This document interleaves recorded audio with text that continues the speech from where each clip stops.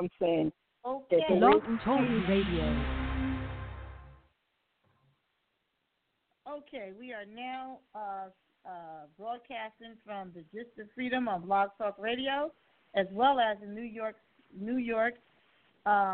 City. I guess we can still call New York City in East New York, Brooklyn. yes, right. And we will do a station identification. This is TANDL Radio, www.tandlradio.com, and on the internet, and for FM 90.5 in East New York on your radio. Okay, well, today on the Gist of Freedom, we have a lot going on in the news. First off, we lost Fidel Castro. Fidel was a friend to African Americans. When he came to the United States, he refused to stay anywhere else other than Harlem, New York, amongst his people. There's pictures of him with Mandela, with Malcolm X. So we want to pay our respect to Fidel Castro. And as far as this presidential campaign, the latest news in this campaign is that Mrs. Hillary Rodham Clinton has joined the fight to have the votes recounted. Within 2 days, Jill Stein, another woman who was running for president, requested some funds from the public so that she could Jill Stein? 2 days she raised over $4 million to pay for the recount. And at the same time, we have a friend, Daniel Brezenoff. He received close to 4.5 million signatures to try to persuade the electors to dump Trump. Now, you know the theme of our show, the Gist of Freedom, is the Gist of Freedom is still faith. And what that means is that if we truly want to be free, we have to exercise our faith. And we also know that you can't exercise your faith without having deeds, because you have to have action. And you don't have to have a lot of action. The scriptures only require that we have to have action the size of a mustard seed. So when you hear people say, oh, you have to go out on a limb and risk your life in order to have faith, that's not what it's all about. Faith is believing in things unseen but hoped for, meaning one little step, take it one step at a time. Don't look at what the world is telling you. Don't listen to it. You're going to say you're crazy. You don't know what you're doing. You're just a long shot.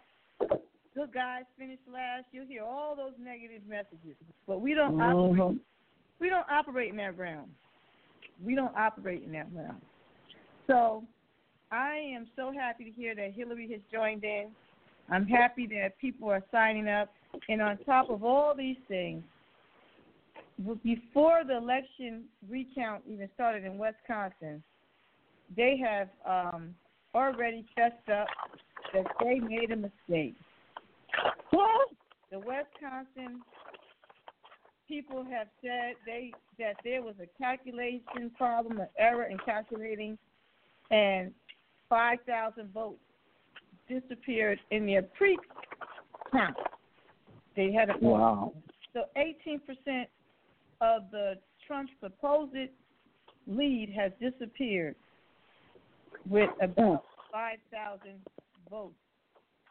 And I'm getting this information because I was challenged by one of my hosts to cite my source.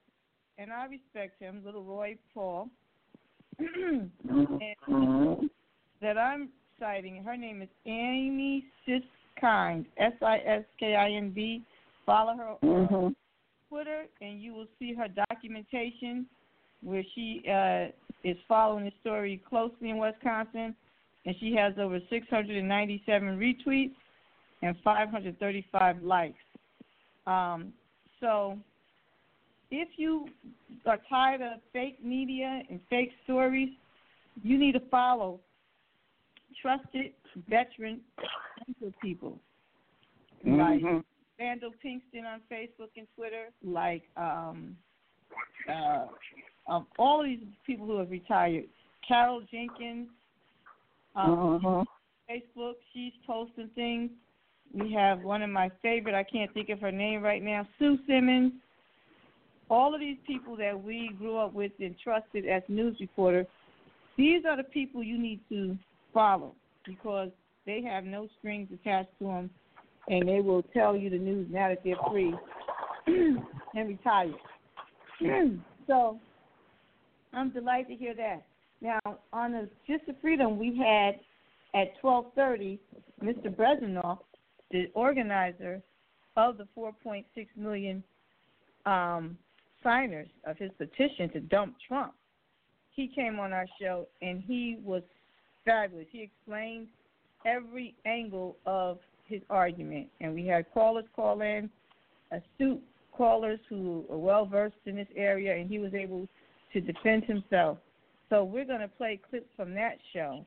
But before we get into that, because I have been straying so far away from my mission, which is to bridge the gap between the past and the present, and I just want to talk to you a little bit about our past. We, as African Americans, we have been petitioning since day one, since the minute we learned how to read and write, since the minute we found out what the laws were. We have been trying, and we have made it so bad to the system and our haters that they had to take us all the way to the Supreme Court to deny us our rights, and that was the case of Dred Scott. And Dred Scott was preceded by hundreds of enslaved people who fought for their freedom because their slavers made a mistake and took them across the Mason-Dixon line or into an area that was slavery was prohibited, and they knew somehow that once free, forever free. And once they found out that you took me into a free area, and they reported to an abolitionist, someone that would fight for them on their behalf. So with that being said, I'm going to read to you a little bit about one of the most successful petitions, and I'm going to read it. One of the largest petitions ever reaching the Washington office of Congressman John Quincy Adams was an immense roll of paper about the size of a barrel. It bore 51,862 signatures, headed by the name George Latimer, a self-emancipated black man from Norfolk, Virginia. Latimer had been arrested and placed in a Boston jail in October of 1842. The abolitionists rallied to his defense, attempting to have him released by a writ of habeas corpus. When this proved unsuccessful, the abolitionists held a mass meeting at Faneuil Hall on October 30th, followed by a series of Latimer meetings throughout the state. I have never known people so aroused before, wrote Samuel E. Sewell, legal counsel for Latimer. To coordinate the speakers at the Faneuil Hall gathering, abolitionists protested, and they had a committee, and they appointed Henry I. Bowditch, William F. Cheney, and Frederick Cabot. This trio brought out a weekly called the Latimer Weekly and the North Star. Another committee operation was the promotion of two monster petitions, one to the state legislature and another to the national legislature. The Great Massachusetts Petition. This called for a state law forbidding the use of public property or the service of public officials in the detention or arrest of any alleged fugitives. The Great Petition of Congress asked that such laws or amendments be passed as which would separate the people of Massachusetts from all connection of slavery. So this petition worked out so well that after 5 weeks, the legislators passed a measure dubbed the Latimer Statute because it was so closely modeled after their petition. So history teaches us that these petitions do work. Now, similar to the Dred Scott case, once they work too well and they become too successful, of course, the slavers, and our modern-day slavers today, they will do whatever it takes to keep you from using that same historical past. So they implemented something called the gag rule, all right? And in May of 1836, the House passed a resolution that automatically tabled or postponed action on all petitions relating to slavery. In 1837-38, for example, abolitionists sent more than 130,000 petitions to Congress asking for the abolishment of slavery in Washington, D.C. In addition, they opposed the admission of new slave states and the annexation of Texas. Anti-slavery opponents became more insistent. Southern members of Congress were increasingly adamant in their defense of slavery. Slavers found this practice offensive, and they were sure that this simultaneous pamphlet campaign would incite enslaved black people to violence and insurrection. After all, even if the enslaved were not supposed to be literate, they can certainly understand the inflammatory illustrations depicted on the pamphlet covers. So that's true. So they never, ever wanted us to read or write. And they just didn't want us sign any petitions. They didn't want us deliver any petitions. They didn't want to hear us read the petitions. So when Frederick Douglass said that educated black man is not fit to be a slave, that came straight out of the mouths of the slaver. So don't ever think that the slave system gave black people a Bible as a form of enslavement them. That is not true. They knew if we ever got our hands on anything that we could read, it was on.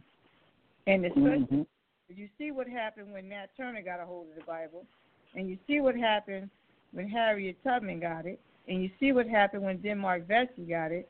And the problem of today, the only thing I can surmise from looking at history is that we don't have any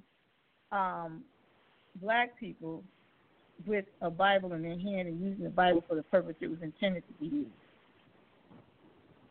Jesus was a serious community activist. Yes, he was. He was a civil rights person. He was all those things wrapped up in one. He was not a person that was sitting at the podium begging people for tithes. He was not a prosperity preacher. Nope. He was nothing like the churches of today. Nothing. So he was down with the poor people. He was down with the radical movement. He was down with changing the system of oppression. He was trying to separate the state and the church. The government, and trying to make sure that the people that's making the laws would follow in the same laws that they're making for other people. Right. Making the laws for other people, as he said, you do what they say, but don't follow their activity because they're not doing what they're supposed to do. He said you can call your laws, but don't start saying these laws in the name of my Father. Right. Say whatever you want. You can make up the laws and say they're Miss Nellie Johnson's law. But when you start saying that these laws are ordained by my Father which art in heaven, you got a problem with Jesus. So don't try to be rid of him. Because he was a radical. He some stuff they didn't want to hear. No, they didn't. Just like now. People don't want to hear stuff. They don't want to hear it. And nothing is more wicked than to see these preachers pushing Donald Trump. I don't know what Jesus said. That's true. I don't know what black person they were, especially the black preacher. No. I know the white ones are actually pushing white supremacy, but I don't know what the black ones are pushing. Well, they pushing money. Get rich or die trying. And that's what their theme is. So, with that said, do you have any comments or suggestions? Not at this time. Okay. How was your Thanksgiving before we turn on this clip? It was beautiful. It was wonderful. And yours? It was really, really good. I think I'm going to go to the movies. I'm going to keep on celebrating. I want to go see the film Loving. Yeah, I'm going to try to see that, too. I'm going to see I might try to go tomorrow. Yeah, I'm seeing it because we are promoting the film. One of the actresses, she plays the mother of the woman, the black woman in the film. Her name is Winter Lee Holland. And we interviewed her. She had a fabulous interview. There's some Oscar buzz. There's a lot of buzz about this film. It's a very historical film. They arrested these people, a white man, a black woman, for being together. So they arrested this couple, and they, in this case, went all the way to the Supreme Court. And so for the history's sake of it, I'm going to see it, and also to support, again, her name is Winter Lee Holland. And Winter Lee also read my little play, which is the Underground Railroad story for little children I wrote. And we performed it in front of a church in Maryland, and she traveled in a car to perform my play. And you can see and learn more about the Gist of Freedom on our website. We have the gistoffreedom.com. We have the Gist of Freedom on YouTube. We have the Gist of Freedom on Blog Talk, blogtalkradio.com/the Gist of Freedom. Also, Black History University and www.blackhistoryblog.com. So you can learn more about us on the internet. And, of course, my Facebook page, L-E-S-L-E-Y Leslie, GIST, G-I-S-T. So I hear some callers on. Is there anyone on the line that has anything to say before we turn this clip on? Hi, it's just Cecilia calling in. Hi, Cecilia. I was hoping you would meet Mr. Brezenoff, but it's okay. It was nice hearing you. I hope you had a great Thanksgiving, and I hope you continue to have a great weekend. That's it? Yes, hi, Leslie, and hi, everyone. Well, I don't personally celebrate Thanksgiving, but yes, I hope everyone had a lovely Thanksgiving, and for all of you who celebrate the holiday, and a happy holidays. And why don't you celebrate it? That was my question.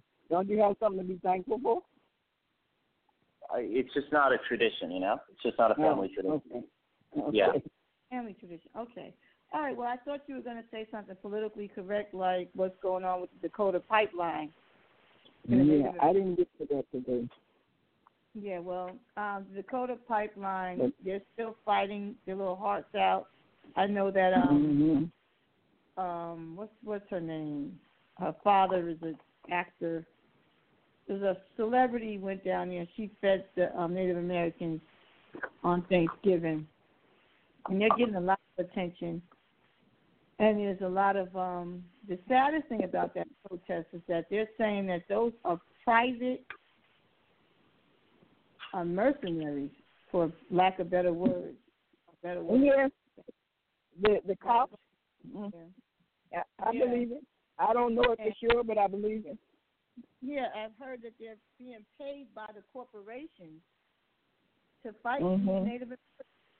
And see, that's a lot of stuff that's going on today is so anti-American, so inhumane. When corporations start to take over, and corporations are more important than people and life and water. That's what the Supreme Court said. We have a major problem. Yes. Yep. The thing is that the people that are running the pipeline are mad at President Obama because they said he said he's standing in the way. But what happened is he asked the Army Corps of Engineers take another look at that pipeline, because part of it is going across federal land, and they could move it to another spot. It doesn't have to go the direction it's going. The people that's running it said no, they don't want to move it. They don't want to move it 1 inch. They want to keep it going where it is. So they know it's going to disrupt the lives of the Indians, but they don't care. Well, see, I'm going to tell you something. The fascist government doesn't want any semblance of freedom fighters or humanitarian people in existence. We are their worst enemy, especially Native Americans. Americans can survive through genocide, all kinds of humane conditions. That is a major problem to a fascist government and corporations, because their whole plan is to keep Americans ignorant of their personal power, of their love for one another, and their stamina. And the Native Americans are the real Statue of Liberty. The African Americans are next in line. The Mexicans, who fought and had a black president, abolished slavery before Texas took them over, and that used to be a place where we can run to. Florida, where the other Native Americans, where the Seminole Indians, Native Americans, fought with us. So every avenue that we use to go as a safe haven were all chopped down. And Haiti was an international place that was recognized as a place that fought fascism and the oppressor. So that's why Haiti is a enemy to corporations and the KKK and Aryan Nation. Mexico is also an enemy because of what they stand for. That is why the last place standing right now is Canada. Canada, you hear a lot of people saying if Trump gets in, we're moving to Canada. Canada is the last resort right now, but we don't know if Canada is adopting the ways of their oppressor. So before we hit this clip, and I did hear another caller come in. Anyone have anything to say before we move on? Okay. So I'm going to introduce this clip by reading this article that I shared on my Facebook page. And it states the following. Before the recount has even begun, evidence of foul play has been exposed in 3 Wisconsin precincts. 18% of Trump supposedly disappeared when an audit uncovered 5,000 fake votes. Jill Stein's recount fundraiser yields $4 million in under 2 days. Okay, so let's go down here. As it currently stands, Donald Trump has won 290 electoral votes, which Clinton has won 232. The results in Michigan, which has 16 electoral votes, remain too close to call. So they haven't even given Michigan to anybody yet. So there's 16 still dangling out there. Hillary Clinton has widened her lead in the popular vote to 1.5 percentage points, a spread not seen for a losing candidate since 1876. If Trump fails to win Michigan, Clinton will still need at least 22 electors to disregard their state's popular vote and pick her over Trump. Here's the explanation of local officials offered to an ABC News affiliate to explain the discrepancies in Wisconsin. In order to give election returns to the Outagamie County Clerk's office as quickly as possible, the chief inspector added together the votes from the election machine tapes. An error was made while keying the numbers on the calculator during this process, resulting in an incorrect number of votes reported on election night. But for this to be believed, one would have to accept that the same honest error was made in 3 precincts, and that in all of them, Donald Trump was a huge beneficiary of that mass error. Moreover, Hillary Clinton's vote totals didn't change at all in these precincts with these little errors. It was simply a matter of 3 precincts padding Donald Trump's totals with imaginary votes that they now acknowledge never really existed. All right. So now that we got that out of the way, let us play this clip, and we'll be back. Are the kids doing their homework? Is the dog on the couch again?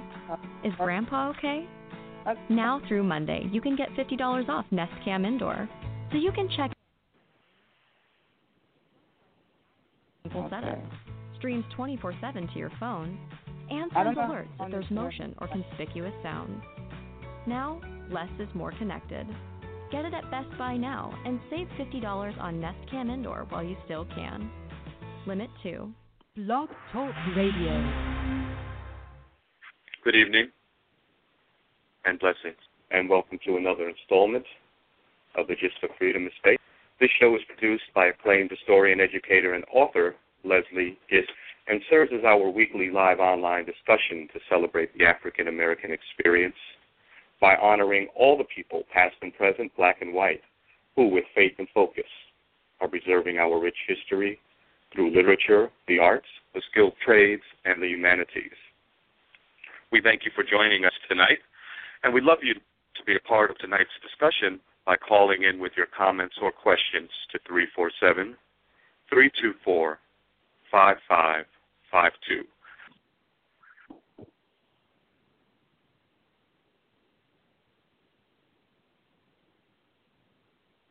Oh, is Daniel on the line?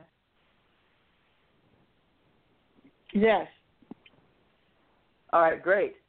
This is Roy Paul. I'm filling in as a guest host on the Gift of Freedom. Today we have a special guest, Daniel Brezenoff, who hails from California and is starting a GoFundMe page to raise money to encourage the members of the Electoral College to vote against the wishes of the popular vote in their state in favor of Hillary Clinton. I wanted to have him on the line to talk about what he's doing and how he's trying to gain support. So, Daniel, why don't you start off by giving us a little bit of perspective on your background and sort of your political affiliation as it relates to why you decided to start this GoFundMe page. Well, thank you, and thanks for having me on. I'm a social worker by trade, by career. In the past, I've been an American history teacher, and I've also been a political activist since I was a kid. I actually, in 2007, was nominated by the Green Party here in Southern California to run for Congress in California's 37th District. Had a really good time doing that. And I've been on and off a Democrat and a Green, just depending on where I feel like I can do the most good. And, I watched in dismay as Donald Trump, certainly the most unqualified candidate ever to stand for national office, just watched in dismay and disbelief as he rose to become the apparent president-elect. And on Wednesday night after the election, I was sitting here pretty despondent with my wife. It just occurred to me that actually the American people have never elected our own president. That's not how it works. The Electoral College elects the president, and they don't vote until December 19th. So this is the constitutional path that's left open to preventing Trump from assuming power. And, I put the petition up just thinking it might generate some interesting discussion on my social media pages. I had no idea it was going to take off like this, but I'm very glad to see the response. So that there was a goal of $35,000 that you were trying to raise. You're about 20-some-odd thousand, I think $29,000 of the way there. Talk about your strategy now with the Electoral College members, and then after you hopefully raise the $35,000. Well, I don't know if our strategy will change, but the more money we raise, the wider reach we're going to, be able to have. This is an unusual campaign. I've been involved in a lot of political campaigns on particular issues, ballot propositions, and for candidates. And this is just a strange animal. I can't think of anyone or any movement that petitioned the Electoral college. I can't remember any effort to encourage conscientious electors or free electors. And so everyone I've talked to, all the strategists and really experienced people in political campaigns, everybody's kind of scratching their heads and not really sure what the best approach is. There's just no model for it. So, what we think is the louder this message gets, the more people, the more Americans hear it, then the more likely the electors are going to hear it and feel some pressure to really deliberate. And that's what we're really asking them to do, is to deliberate carefully. It's not an automatic process where they just have to vote exactly how their state's majority told them to. That's not what the Constitution requires of them. So we really just want them to deliberate. So we're trying to get our message out in various ways. Obviously, we're asking people to share the petition on social media. We're also trying to move to more traditional platforms like television. I've been on a few broadcast shows and on NPR where we're trying to amplify the message that way. We're asking people to write letters to the editor. We're looking at buying space in some of the big newspapers in these states that Trump has more electors or has been delegated the electors, like Texas, Arizona, Georgia, Pennsylvania, Florida, North Carolina, taking out some ad space in these newspapers to speak directly to the electors. And that's not just going to be me speaking, but we have a slate of academics, some politicians, some of the electors themselves who have expressed interest in signing on to a letter. And so we'll be doing that. And then we're supporting direct actions, protests in the state capitals on December 19th, the day the electors vote. Right. So the $35,000, that was just sort of an arbitrary number. There was no fixed budget in terms of specific actions that you were going to do. Well, I wouldn't say it was arbitrary. I mean, I have a little team working with me, and I sat down with my finance person, who's a professional fundraiser and a financial planner, and who actually worked with me on my congressional campaign. And so, we budgeted. I mean, we're budgeting for office space. We're budgeting for advertisement in newspapers. We needed a bigger server for our website because every time we send an email to the petition signers and ask them to come to the website to take a particular action or whatever, it crashes our server. So every time we've had to get a bigger server, we just have so many people that are following us. So the $35,000 is basically for having a basic structure of an organization with an office with a web presence, as well as a little bit of advertising budget, and we'd like to be able to pay a lawyer. We haven't really sat down with a lawyer at this point. We'd like to be talking to a lawyer because we are raising money and engaging in political activities. So we want to make sure we do that all correctly. So that's what the money is for. And I think if we reach $35,000, we will say thank you, and then we're going to raise our goal, because the more money we can raise, the more newspapers we're going to be able to advertise in, and the louder this message will be.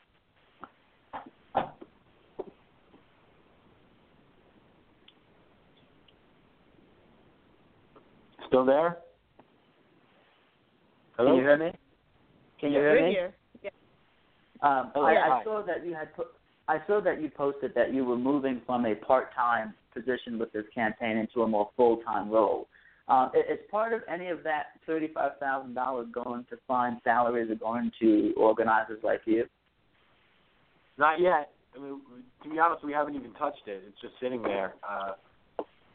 I quit my job, and so I asked friends and family to help me out. I mean, I have some side gigs. I teach, and I'm a social worker, so I'm able to have a little bit of income, but, I gave up the big chunk of my income to pursue this. So I reached out to friends and family to help with that element. I'm not asking the public to support me. The money that we raise from the public, our intention is to put that towards the operations of this organization and the campaign itself. Right. I want to talk a little bit about the Electoral College and the reasoning behind why it was founded.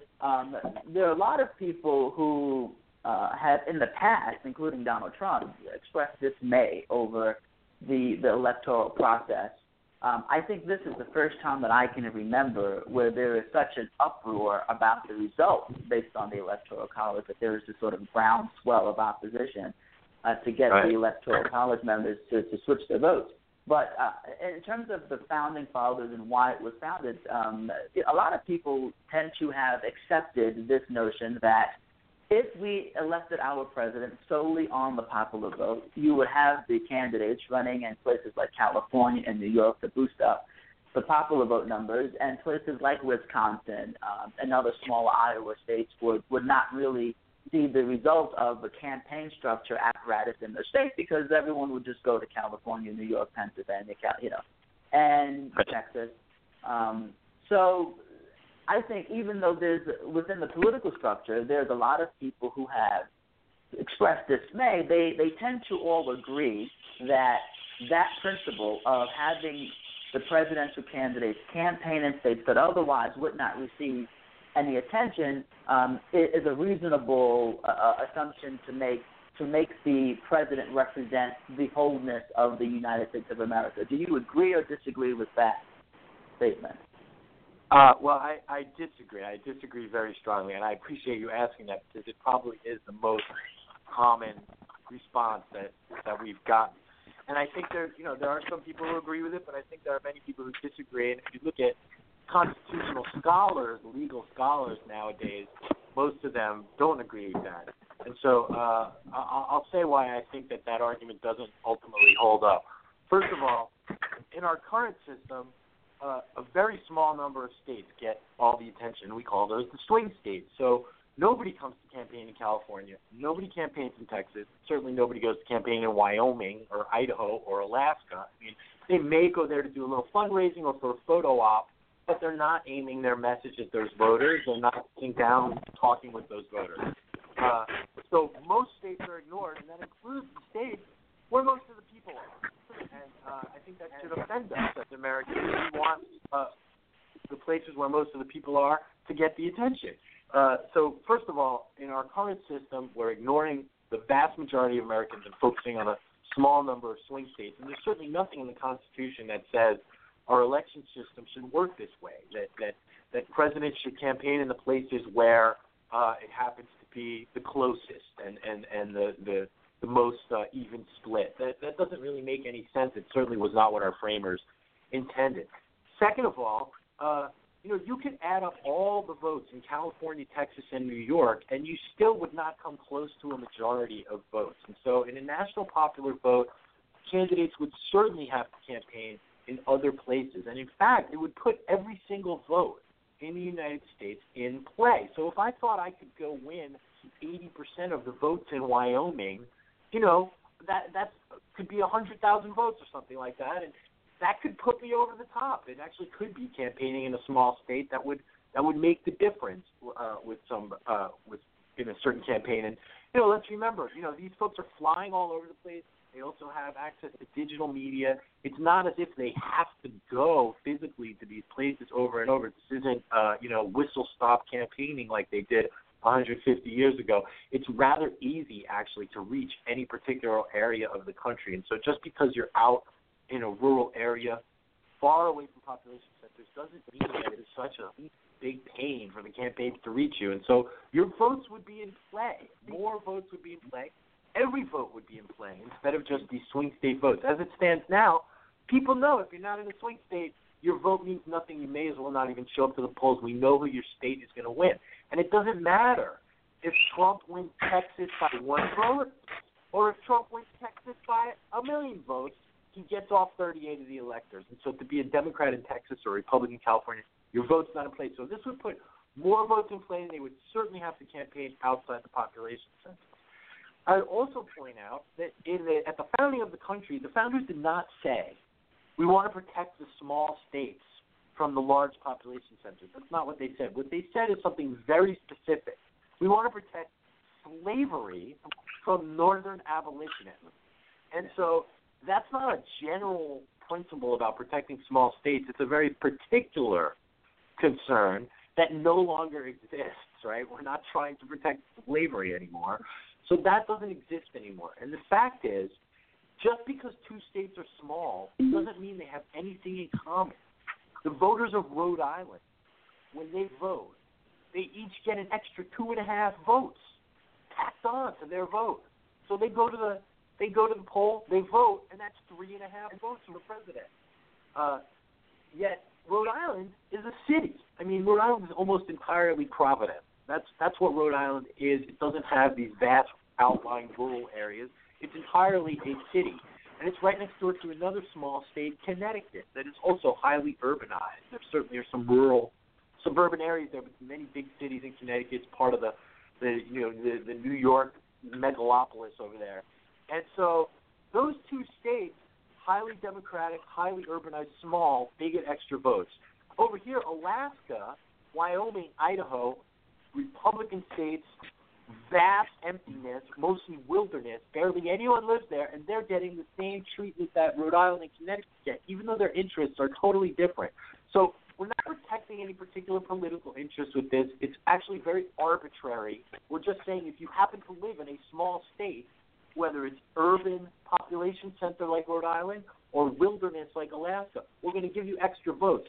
Yet the people in Texas who live out in the middle of nowhere, in the Panhandle, out by Odessa, or in the middle of the state. When I should say the middle of nowhere, I just mean they live in very underpopulated areas, right? Those folks are getting shafted. Their votes count for about 1/4 of the votes just in neighboring Arkansas and Oklahoma, and that's true whether you live in a rural area of Texas or in Dallas, Houston, San Antonio, Austin. So, again, this really doesn't make any sense, this idea that because I live in a small state, I have to get extra votes. It just makes no sense. And it doesn't protect any particular political interest. It doesn't fit with our Constitution's intent, our Founding Fathers' intention. And it doesn't make sure that more Americans participate in presidential elections. In fact, it greatly limits participation. A national popular vote would bring every vote into play. Yeah, I'm going to ask you a question. It's not a question that is widely popular to ask, but there's a reason for it. Are you prepared to state who you actually voted for president? I mean, does that matter much? It goes to a larger point that I want to bring up. It's not pertinent to your answer, but I'm just curious. I mean, I'd rather keep that to myself. Okay. And so my question then is this. When I was going to be interviewing you, I put this out there, and I wanted to get some feedback from friends, many of whom were on different political spectrums, and I wanted to get their feedback. And one person said to me, look, we have a current system. We've seen this before with Al Gore, who lost the Electoral College but got the popular vote. And everyone accepts that this is the system that we have, the Electoral College. There is now the third-party movement with Jill Stein to have voter recounts. And many of the people, not all of them, but many of the people who are pushing either a recount or the switching of the Electoral College members from the popular votes in the state are from the third-party apparatus of our system. I had a friend say to me today, it seems as if their problem is with the system, the Electoral College system, instead of putting their energies into having the Electoral College members switch their votes, which they are not legally bound, we know that they're not, to vote for the popular vote getter in their state. Why not have them take their effort with abolishing the Electoral College? Well, look, I mean, that's a great question. I mean, we're not going to abolish the Electoral College before December 19th. So, I think that after whoever is inaugurated, I hope that this momentum translates into a push to reform the Electoral College. I absolutely support that. But right now, this is the system we have. And so while that system has this undemocratic aspect of keeping the national popular vote but throwing it out and instead awarding extra votes to people in small states, it also has another undemocratic aspect, and that is that the electors can vote any way they want. Well, this year, they have the chance, through that power, to make the whole thing more democratic. So, they can say, we're going to pick national popular vote winner. And that's completely within the realm of their constitutional mandate. So, yes, I think it's an undemocratic system. Yes, we should reform it. But right now, this is the system we have. And to keep Trump out of the White House, this is a constitutional path that the United States could take. Well, then let me submit to you. We have callers on the line. All right, we'll get to the callers in just 1 second. But let's talk about that constitutional path, because I think a lot of listeners and a lot of people who've been watching this play out are quite curious. Let's say, for example, your campaign is successful. You raise the $35,000, and the mass of people are able to persuade the Electoral College members to switch their votes. They vote for Hillary Clinton. Donald Trump doesn't have the electoral votes he needs to become president. Many constitutional attorneys then say that Donald Trump has a very easy and simple legal case that could go up to the Supreme Court, charging that there's no legal precedent for what had happened. He will then control the Supreme Court, right? And it will get overturned anyway. What do you say to that?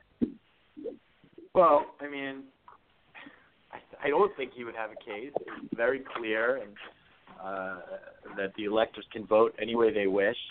And so, I mean, I think he would have no case, and it would go nowhere. He, wouldn't be in control of the Supreme Court because he wouldn't be the president. As it stands, the Supreme Court is deadlocked at 4-4. Of course, I have no idea what John Roberts thinks of this. I have no idea what any of the Supreme Court justices think of this personally. But there's no indication anywhere in American jurisprudence or in the Constitution that a president could complain that the electors ignored their state's majority votes, particularly because in 21 states there are no laws like that. In Texas, in Pennsylvania, in Arizona, in Georgia, in Indiana, Louisiana, and a handful of others, the law is silent on this matter. And so there's no question the electors could switch their votes. But even if all the conscientious electors came from those states where there is some legal attempt to bind them to their state's majority vote, I still say that Trump would have no case. There's just nothing you can point to anywhere in American law that says the electors must vote with their state's majority. Because if they did have to, why would we have electors? Why wouldn't we just tally up the votes, the electoral votes, award them to the candidates? What would be the point of having these 538 people travel to their state capital, in many cases in snowstorms, and fill out a ballot and then submit it, and it goes to Congress, and then Congress? It doesn't make any sense. We would just call it on November 8th. This person won the electoral vote. That's it. So it's clear they can vote any way they wish, and he would have no case. Okay, fair point. Let's go to one of the callers. Well, let me just. I'm not hearing the caller. It got cut off. Hello? Is the caller there? Yeah, can you hear me? Yes. Yeah, I just wanted to say, first of all, there's a couple of things that you're sort of going across that you're not addressing. Number one, that America is a federal republic that's a union of states, and each state has its own rights and semblance. So the fact of the matter is we do have a popular vote. It's only done on a state level. And so your whole argument doesn't apply because you're fundamentally not addressing what our country actually is. And I see this a lot. People keep talking about America as one big nation when it's a union of separate states. Well, sir, we solved that in 1865. That's no longer the case. We are one nation. The states are not we're not a loose confederation of sovereign states. That's just not how it is anymore. That was resolved by the Civil War. But even if you make that argument, it doesn't change the fact that the electors can vote for anyone they wish. The founders did not see the vote of the people as really mattering much. They thought of the president as being chosen by the state. to lead a federation of the states, and that's precisely why. Sorry, there's a lot of background noise. I can't really speak when that's going on. Thanks. I'm sorry. That's okay. That's precisely why they gave the electors the right to vote however they want, and why they told the states, hey, you could choose to send these electors any way you want. We have nothing to say about how you pick these electors. They could be appointed by the governor, the state legislature. It doesn't even have to be a people's vote. But right. I think that, but I think that most Americans, you canceled your own point already, sir, because your whole point of this thing is as a conscious objector, as if these electors somehow are moved from a moral standpoint to not elect Trump. Let's just address that right out the gate. This is a whole liberal media construct in the first place, because most of the issues when it comes to Trump are just stuff that's not even real. For example, on immigration, the Democrats in 1995 wanted to build a wall and wanted to enforce immigration. Hillary Clinton herself was on record wanting to build a wall in 2006. So nothing Trump is presenting sir, from I've said a policy nothing about standpoint the wall. I've said nothing about the wall. Hold on. Let's stay with your first point, and then I'm happy to talk about Donald Trump and why he's a dangerous candidate. But so first of all, again, at the founding of the republic, the states were told you can send these electors any way you want. It's not the American people who are electing their president. It's the electors who elect them, okay? So if we're going to say that that's the way we're doing it, then I'm on perfectly solid ground. The electors can vote for anyone they want. How the people in their state voted doesn't matter under our Constitution. It's the state electors who vote for president. And so I'm imploring them to vote the way I want them to vote. I have every right to do that, and they have every right to do it as well. They are not bound by the people's vote in the state. But now if you're going to say, oh, wait a minute, what about the people's will? Well, then the people's will in the United States is for Mrs. Clinton. The fact is, in the Civil War, because of the triumph of federal sovereignty, because of the 14th Amendment that says, hey, it's a federal right to vote, we are no longer a loose confederation of sovereign states. We haven't been for more than 100 years, 150 years. So, and most people get that. That's an antiquated system. We elect our senators directly. The state legislatures don't elect them. We've changed as a nation. We are one nation, indivisible. Remember that little poem we all say? So, again, you can say that the system was put in as a federalist system to give the rights to the states, but that only supports what I'm saying. The electors can vote for anyone they want. Or you can say the people's vote should matter. Well, in that case, Hillary Clinton won the majority vote. But you can't have it both ways. You can't say, oh, you have to respect the people's vote over here, and therefore the electors have to vote the way the states voted, but then you're also going to say, oh, we're a republic, we're not a democracy. Well, then in that case, the electors can vote for anyone they want. That's how the founders envisioned it. Now, why should they vote against Trump? I didn't say anything about the wall, okay? He's dangerous to the Constitution because he doesn't understand the Constitution and he doesn't respect the Constitution. He's talked about using civil liability laws to sue reporters who criticize him. He's talked about making people register with the federal government based on their religion. That's very dangerous. He'd be the first president ever who's never held an office of public trust. Every other president has served in the public trust before assuming the title of commander-in-chief. Now, you think you can't even get a job at Jack in the Box without something on your resume. This guy's going to be president of the United States, and he never served in a public office. That's just the kind of thing that would make our founding fathers very nervous. And so that's why I would like the electors to vote against him. But they don't have to. I'm not saying that they have some legal obligation to. I think it's the right thing to do. Anyone can make the case that, no, they should go ahead and vote for Trump. But what you can't do is tell me that I'm somehow wrong based on our system of government. This is our system of government. They can vote for anyone they want. Wonderful, Daniel. A caller, 612, do not hang up. We have another call on the line, 917. Roy, you're still on the line, but you have a lot of background noise. So I keep turning on your mic, but I keep hearing the noise, so you can handle it. So 917, you're on the line? 917? You don't have anything to say? Okay, what about 310? We have you. Okay. Your phone is okay. Okay, Roy, you're back on. All right.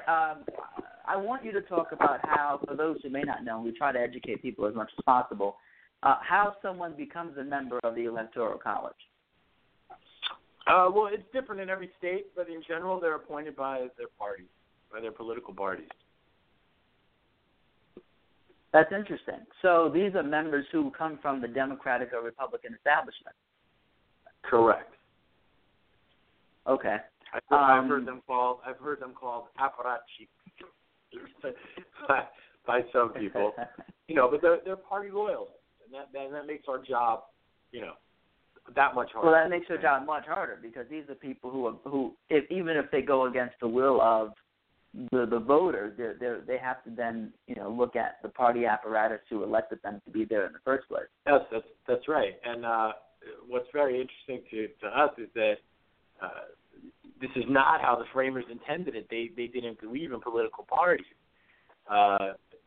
These folks were supposed to represent the state and not be loyal to political parties. That's why one of the only requirements for an elector is that they are not an elected official. Donald, are you there? Do you want us to continue, or you want to come on? I think that's the word Donald's giving in it the Federalist Papers. I deliberate and to reflect. In the Federalist Paper you can 1, continue. and in number 68, he talks about this. And if they're partisan, and that's what they're going to do, they're going to just vote based on their party's leanings, rather than thinking about what's good for their state and what's good for the republic. Yeah, I had a friend on election night when the results were announced that Donald Trump had won the presidency, a very staunch Democratic friend, blame the third-party people, Jill Stein, Gary Johnson, and those who voted for them, because essentially within that electoral process system, there are no Libertarian or Green Party members. And theoretically, if you look at the populist vote in the state, it is almost impossible for one of those third-party candidates to get enough votes as a majority to get any electoral college votes, yet they're allowed to take away votes from the Democratic or the Republican candidate. And so what do you say then to those who say, look, if you want to look at who caused the election, it's, Jill Stein and Gary Johnson and the people who voted for them, because there's no legal way they could have won the presidency. They took votes away from the Democratic candidate. And in every state where there was a deficit for Hillary Clinton, it could have been made up with the votes that went to Gary Johnson or Jill Stein. Yeah, but that assumes that those people would pick her over Trump. I mean, I think probably a lot of those Gary Johnson voters would pick Trump over Hillary, or just stay home. I'm not a fan of that argument. Yeah. I think. Well, you also at one point. I'm sorry? You also at one point voted Green Party. That's part of why I asked you if you were prepared to answer who you voted for. I have voted Green in the past, and I think if you know someone's particular political leanings, then you have a better shot at making a case. Like, look, I know you're a liberal. I know you think that Hillary's too centrist, and so you're going to vote for Jill Stein or whatever, but here's what the consequences would be. Could you vote for Mrs. Clinton and move us a little farther to the left? I mean, you might be able to make that case to somebody. But I think in general, just speaking to third-party voters as a group, I don't really buy that argument because they have to vote for someone that they can support, and if they don't support Mrs. Clinton, they're not going to vote for her. Okay. Well, let's try the caller 612. Yep. All right. Hello? You're back on 612. Yes, you're on. Right. Yeah, thank you. I was going to also say, I just think that in a way this is almost changing the rules after the game is finished, in the sense that how do we know that the turnout would have been different had the rules been changed beforehand? For example, if people knew beforehand that we weren't going with the Electoral College, we were going to go with a popular vote over the entire country, who's to say that the turnout would have been different, whether it be plus, negative, for either side? Who's to know that? And to call that and to now change it after the fact is kind of ridiculous. And if these electors, let's say in Pennsylvania or Ohio or Wisconsin, decide to go and change and go opposite, you're going to have a massive tumult within those states, because the people in those states are going to say, we voted based on the understanding that we were going to vote on a state-by-state system, and we came out and voted, and our state voted for X candidate. And now for you to turn around and then flip it on us, you talk about having a revolt. I mean, there would be we would have political problems for the next 4 years. It would be insane. I mean, think about that. Well, sir, but the thing is, the rules are that the electors vote for anyone they want to. And if people make an assumption that they're going to vote the way their state tells them to, that's on the people making the assumption. A campaign strategy does not change the Constitution. The Constitution says the electors vote for who they want to. So, if anybody's saying that they're going to be violent or revolt, I mean, to me, that's criminal. This is the system that we have. And just because nobody's used it this way before doesn't make it any less constitutional. It's totally legal. You look at what the Republican Party has done with Merrick Garland. Our presidents have a right and indeed a mandate to fill the Supreme Court and make Supreme Court appointments. And the Senate's supposed to advise and consent, not obstruct for a year. But he could have still appointed him. Well, that's a constitutional question, and I wish that he would. And if on December 19th, Mr. Trump really does get a majority of electoral votes, we will be looking very carefully at whether that's going to be the next best use of our energy is to try to get him to make that recess appointment. But the fact is the Senate has obstructed that for about a year, and that's unprecedented in American history. Talk about changing the rules. The rules are the president appoints someone, the Senate gives them a fair hearing, and then we have either they leave and we get somebody else, or they're appointed and we have a 9-member Supreme Court, not a 4-4 tie. And the Senate's changed the rules too, haven't they? Well, no. What they're doing is they're employing the rules in a way that no one's done before. But they're on solid constitutional ground, even though I object to what they're doing. And this is the same thing. Never in American history has the Senate obstructed a Supreme Court appointment like this, and never in American history have the electors changed their votes to change the outcome of an election. But they're both constitutional. Okay. We have a caller, 917. You're on the line.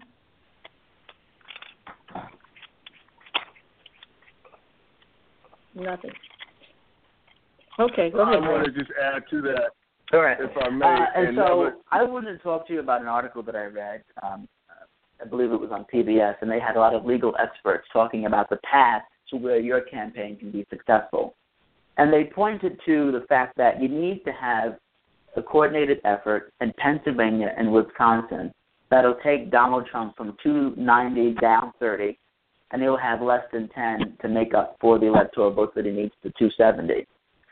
Have you coordinated your strategy specifically to the states that you would need, or you're just sort of making it a very broad pitch to the Electoral College members? Well, a little bit of both.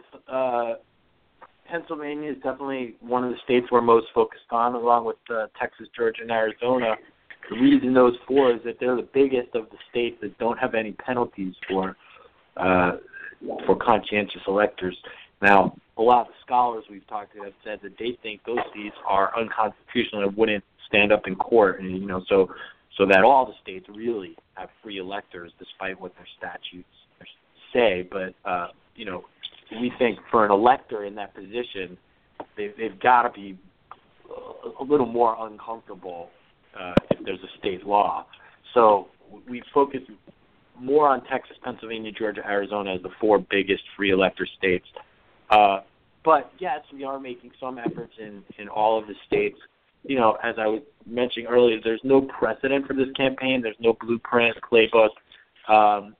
So, we're trying to look at also every elector individually and see who might be most likely to stand with us. People who are, were never Trump, people who supported another candidate, people who have family members who are Democrats, things like that, may be more likely to switch their vote. Yeah, Yeah, and within those states, the Electoral College members, are they split 50-50 Republican and Democrat? And do you need a majority to overturn the entire electoral map in that state? How does that work? No, what happens is on election night, the electoral votes are delegated to the party, really, that has won the majority in all the winner-take-all states, which is all the states but Nebraska and Maine, right? So then on December 13th, the actual electors are certified at the state level, or that's the deadline. Many of the states have already done it. And so those electors are individual people, and they're all going to be from the same political party in the winter dates. And then each elector can vote however they want. They vote independently. They, and for the most part, those are secret ballots. But so you don't need a majority. You need a majority of those in the majority of the party to vote again. It just needs to be 38 electors to vote for Mrs. Clinton, and she would win. If 37 of Trump's delegated electors just vote for anyone else, then it would go to the House of Representatives because he would no longer have a majority. But those 37 can come from one state. They can come from all the 31 states that Trump's been awarded. So, if there's 38 electors in Texas, if they all voted for Mrs. Clinton, she would win. But, you could take 10 from Pennsylvania, 3 from Indiana, 2 from Louisiana, whatever. It doesn't matter. All right, so it's a cumulative effort. Now, let me ask you, is it your petition drive that I saw was vowing to pay for the fines for the electors who face fines? We've said that we'd be willing to help with that. And there are several efforts to raise money for that. So that's different from your campaign, from the GoFundMe campaign. Yeah, there are other people who have just focused on raising money for any conscientious electors to pay their fines.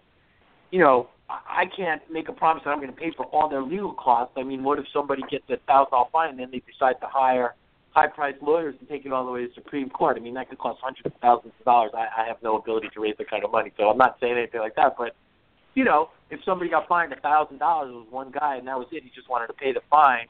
I think we'd be glad to help with that. I mean, I want to make sure that, people have told me, that's a bribe. And that doesn't seem like a bribe to me, but, I'm not a lawyer. I'm certainly but you not don't know to what bribe those anyone. fines or costs would be. I don't know in every state, but they're small. I'm certainly not trying to bribe anyone. I'm not trying to get anybody to change their vote because they're getting paid. But if someone were really wanting to vote against Trump, but they were just afraid they couldn't pay the fine, I think it's reasonable to let them know, hey, you have supporters that would probably come and pay your fine. But again, we're focused mostly on the states where there are no laws about this, and B, constitutional scholars think that those fines probably won't hold up in court.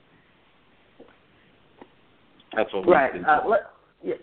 Let's talk a little bit about the recount effort from Jill Stein. It was just broke today that Hillary Clinton was going to join the recount effort. How does that aid or help in the overall picture? If they're like in Wisconsin, they pushed for a recount. They're going to do it. It's the first time they've ever done it in state's history. And there are varying accounts of whether or not there was fraudulent activity that took place that might sway the ultimate outcome of the election. What's your entire feelings about that whole situation? Well, I guess I would say 3 things. First, I definitely believe that there are many voting irregularities in the United States, some unintentional and some perhaps intentional. And I strongly believe that those favor 5 more minutes, that's it, okay, Donald? When Mr. Trump said he wouldn't accept the election, that everyone simply attacked him rather than really getting into a conversation about that, because I don't want to see either party give up their right to question election results. We know there are major voting irregularities. We know people are turned away from the polls. We know cross-checking is removing voters' names illegally from the registry. We know that hundreds of polling places, primarily in African-American communities throughout the South, were closed between the last presidential election and this one. So we know there's voter suppression happening. I've heard right-wing sources say that illegal immigrants are voting. I don't see any evidence that that's happening, but if it's happening, then that should be discussed too. So if a recount can reveal some of that, if an audit can reveal some of that, that's good.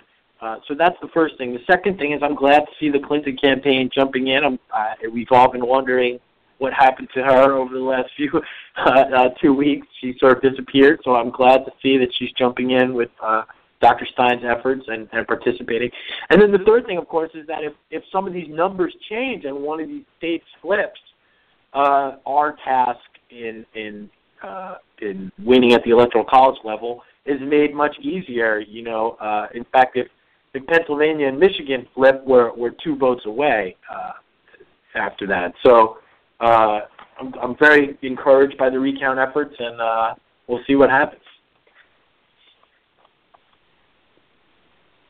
Okay. We want to check for another caller. Great. Any more callers? All right. Roy? Yeah? Roy, you go ahead. Any more questions? No. If we don't have any more callers, I was going to give Daniel an opportunity to sort of recap if he wanted to, and then say your last-minute words. Yeah, thanks. Well, I would just say that the Electoral College is we think is a dated and antiquated system, but it's the one we've got, and we have an opportunity this year to accomplish 2 important goals. One, keep a very dangerous demagogue who doesn't understand the Constitution out of the White House, and 2, restore the popular vote. Mrs. Clinton is going to win by more than 2 million.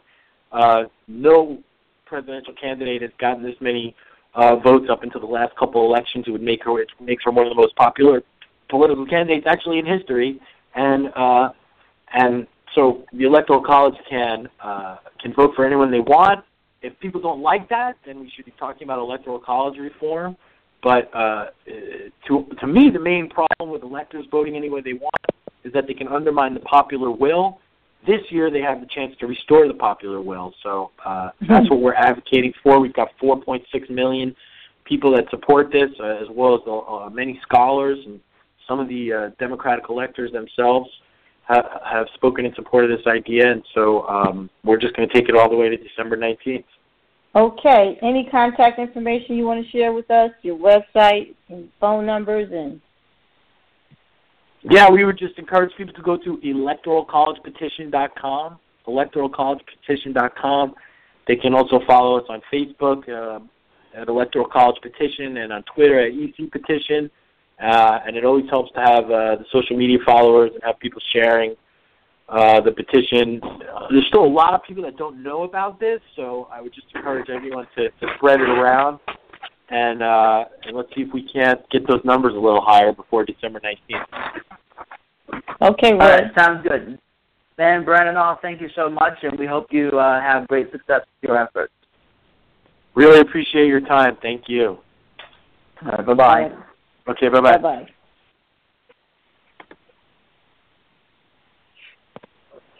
Are the kids doing their homework?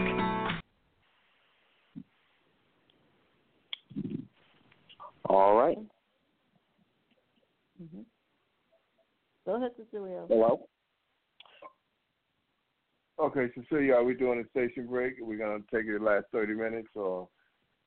Yeah, we'll do a station break. And we've got 2 breaking news stories. One that we all at this point know about is in Cuba, Fidel Castro is dead at the age of 90. Breaking news out of Washington, Donald Trump, a scam. Donald Trump has come out for the first time and voiced his opinion on the recount election in a statement he put out about 20 minutes ago, calling the Green Party Jill Stein recount, I don't know what to call it, initiative, a scam. We'll talk about that and more. From TNL Radio in New York, I'm Cecilia Ben. You're listening to Chillin' with Donald Brown's Journal. We are here with Donald Brown and myself, Cecilia Ben. Donald, how are you today? I'm finding you, Cecilia. How are you? It's been an interesting week in politics today with what's going on and what just happened in Washington just a couple of minutes ago, and with this latest Trump statement, and with the news of retaliation from the Republicans if this faithless elector situation continues onward and progresses. But where do you want to begin, Donald? Well, you said it so much. I think out of respect for one of my heroes, Fidel Castro, I'd like to just take a moment of silence to reflect on him and his special work that he's contributed to this global society. So we can just take a moment as the TNL family reflect on this leadership, this very special leadership that we've been privileged to be a part of.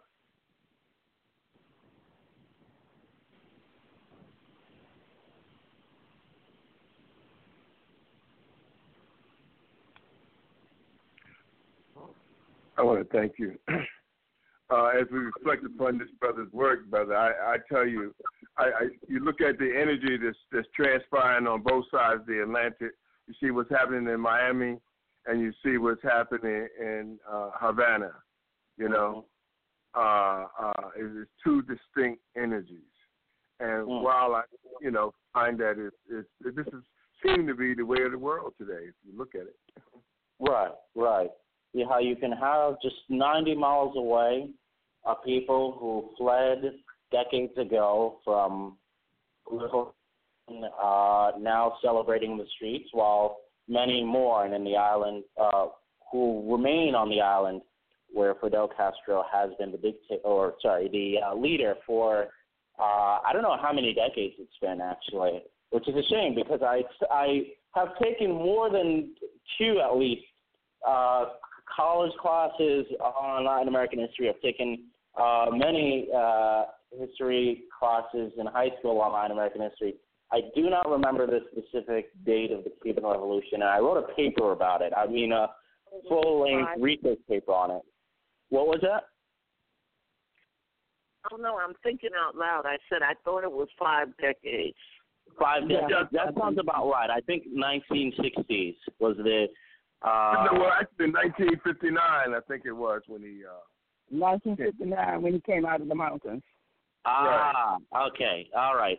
And, I mean, I have mixed feelings about this because I personally have friends whose parents were jailed by Castro, and I'm not exactly an impartial source when it comes to Castro or Cuba because a lot of my friends have been impacted negatively by the Castro regime.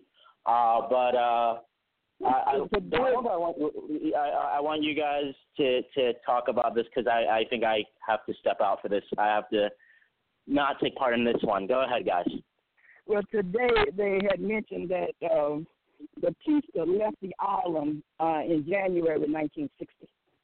So he left the people to deal with Castro. He left. Yeah. I guess he said that he was losing, so he got out of town while the hitting was good. Yeah, but I was reflecting on I've been listening to BBC and some of the other foreign stations on how they are reflecting on the leadership of Fidel and what he contributed to people. The world, who knows that Fidel was responsible for over 300,000 doctors providing medical care globally, of which 6,000 of them were from developing nations, not for 10,000 or 5,000 a year, but for a dime, nothing, zip. He gave him education and what he contributed to the healthcare development of the society we live in. It depends on where you are. Depends on whether you think he was good, bad, or indifferent. It depends on whether if you pro Castro, you saw all the good that he did. If you were being disadvantaged by the people who were rich at the time he took over, him taking over was a good thing. The country equalized. A lot of the stuff that was bad that was going on got equalized. Equalized. And some of the stuff that, one of the reasons I think that the people in Florida are so upset about is they were the thriving, up and coming thriving people. And when he took over, he nationalized some stuff. And they, rather than stay, or maybe they knew since they were friends of Batista, that a better point of valor was to get out of town. So they left and came here. And they've been mad ever since. Well, that and a lot of their parents were killed and jailed under his regime at the onset. Yeah. And then that's, again, I'm not going to talk too much about it, but it is. A lot of Batista's people, he knew he couldn't trust. So he got rid of them. Got rid of them is the word, yes. Mm-hmm. This morning I pulled up something because you know me, I just like to. And it was so negative that I had to just keep going, and Cecilia helped me. But when I started out, there was some facts, that I was reading that I could be mistaken. But what really, caught my attention was that I believe they said it was 30,000 volunteers that fought. 90,000 drove 90,000 of his people out of the country, or one, or what have you. Now, I couldn't pull that back up again, but I was wondering. 90,000 of whose people? 90,000 of Castro's. They was volunteer fighters. That's how they put it. And, it just me, because I'm thinking, this is the strength of volunteers that will go out there for anything. They are people that go out there. They're not going to say if they don't pay me or if I can't eat today, So I just wanted to see if I could pull up that, and it wasn't a video. It was just writing. So I said, if I remember correctly, the people that were fighting with Castro originally were volunteers. Those were people that got together with him to get rid of what they call the corruption and the the rich people taking advantage of the poor people and whatever. And he had tried it before, and he got arrested and spent time in jail. When he got out of jail, he went to Mexico. When he came out of Mexico, I heard this morning that he came out with 81 people. That was his group that started the revolution. I don't know that for sure, but I had read earlier when this first started that the people that were with him, they were anti-Batistas, either people who had been jailed by Batista or who had been whatever by Batista, and they decided to take over the country. I think part of that. I think part of that reflects the importance of trust in our own democratic institutions. Because think about it, we're talking about 90,000 foreign fighters, right?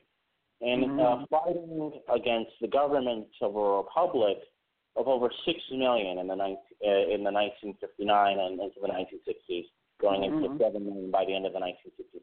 So we're talking about an island country of over 6 million people whose government was overthrown by 90,000 foreign voluntary fighters. Reflecting the importance of trust institutions, because institutions and governments are highly fragile. And the moment society loses trust in those institutions, they collapse. And that's what you see in Cuba. That's what you saw in Cuba in the 1960s. Yeah. Is a ethos of no confidence. in the Batista administration, resulting inevitably in the overthrow at the hands of a relatively small number of opposition groups and opposition fighters. I mean, I would say there's definitely something to appreciate in the healthcare system and education system that was established under Castro. There's a lot to be said there. I think one of the reasons why the population in Cuba wasn't so distrustful of Castro is because he equalized things. Everybody got an education. Everybody got health care, not just the rich and famous. So people who were unable to progress under the old regime found out that they were able to move forward under Castro. So that's why, more people wasn't leaving. People were saying, well, why? They may not be happy, but they're better off than they were. And, they have no crime, 0% crime.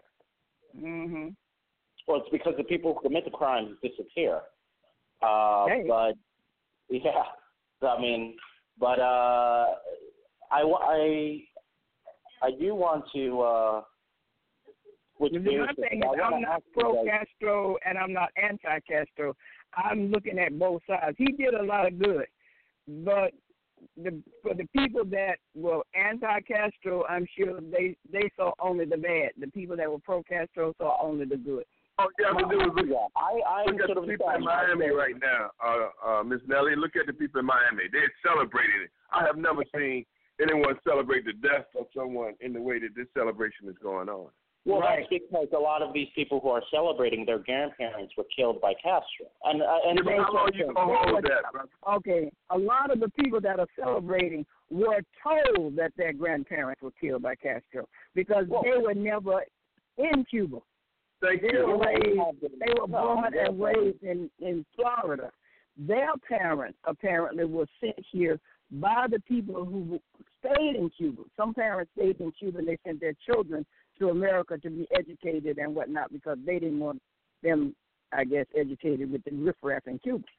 So they sent them to America to be educated. There's their children. There's a countless number of Nelly. I knew where you're going from. Go ahead. Grandma wanted to say something? Go ahead. Yeah.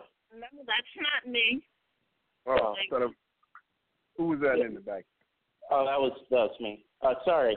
Yeah, no, I mean, I hear where you're coming from, Nelly, and I'm sort of neutral on this too. I'm not necessarily pro or anti Castro. Well, what I'm saying is that there is legitimate reason for why people are anti Castro, just as much as there is legitimate reason for why people are pro Castro. I can understand it from the actual immigrants because they experienced whatever torture or whatever they experienced and they ran. I can understand it from their children because they're hearing it firsthand from mama or daddy or whatever. Maybe they're being shown scars or whatever. But the grandchildren who were born and raised here have only hearsay to go by. They're shouting because grandma is shouting, not because they know anything. Well, Nellie, this argument of hearsay is exactly what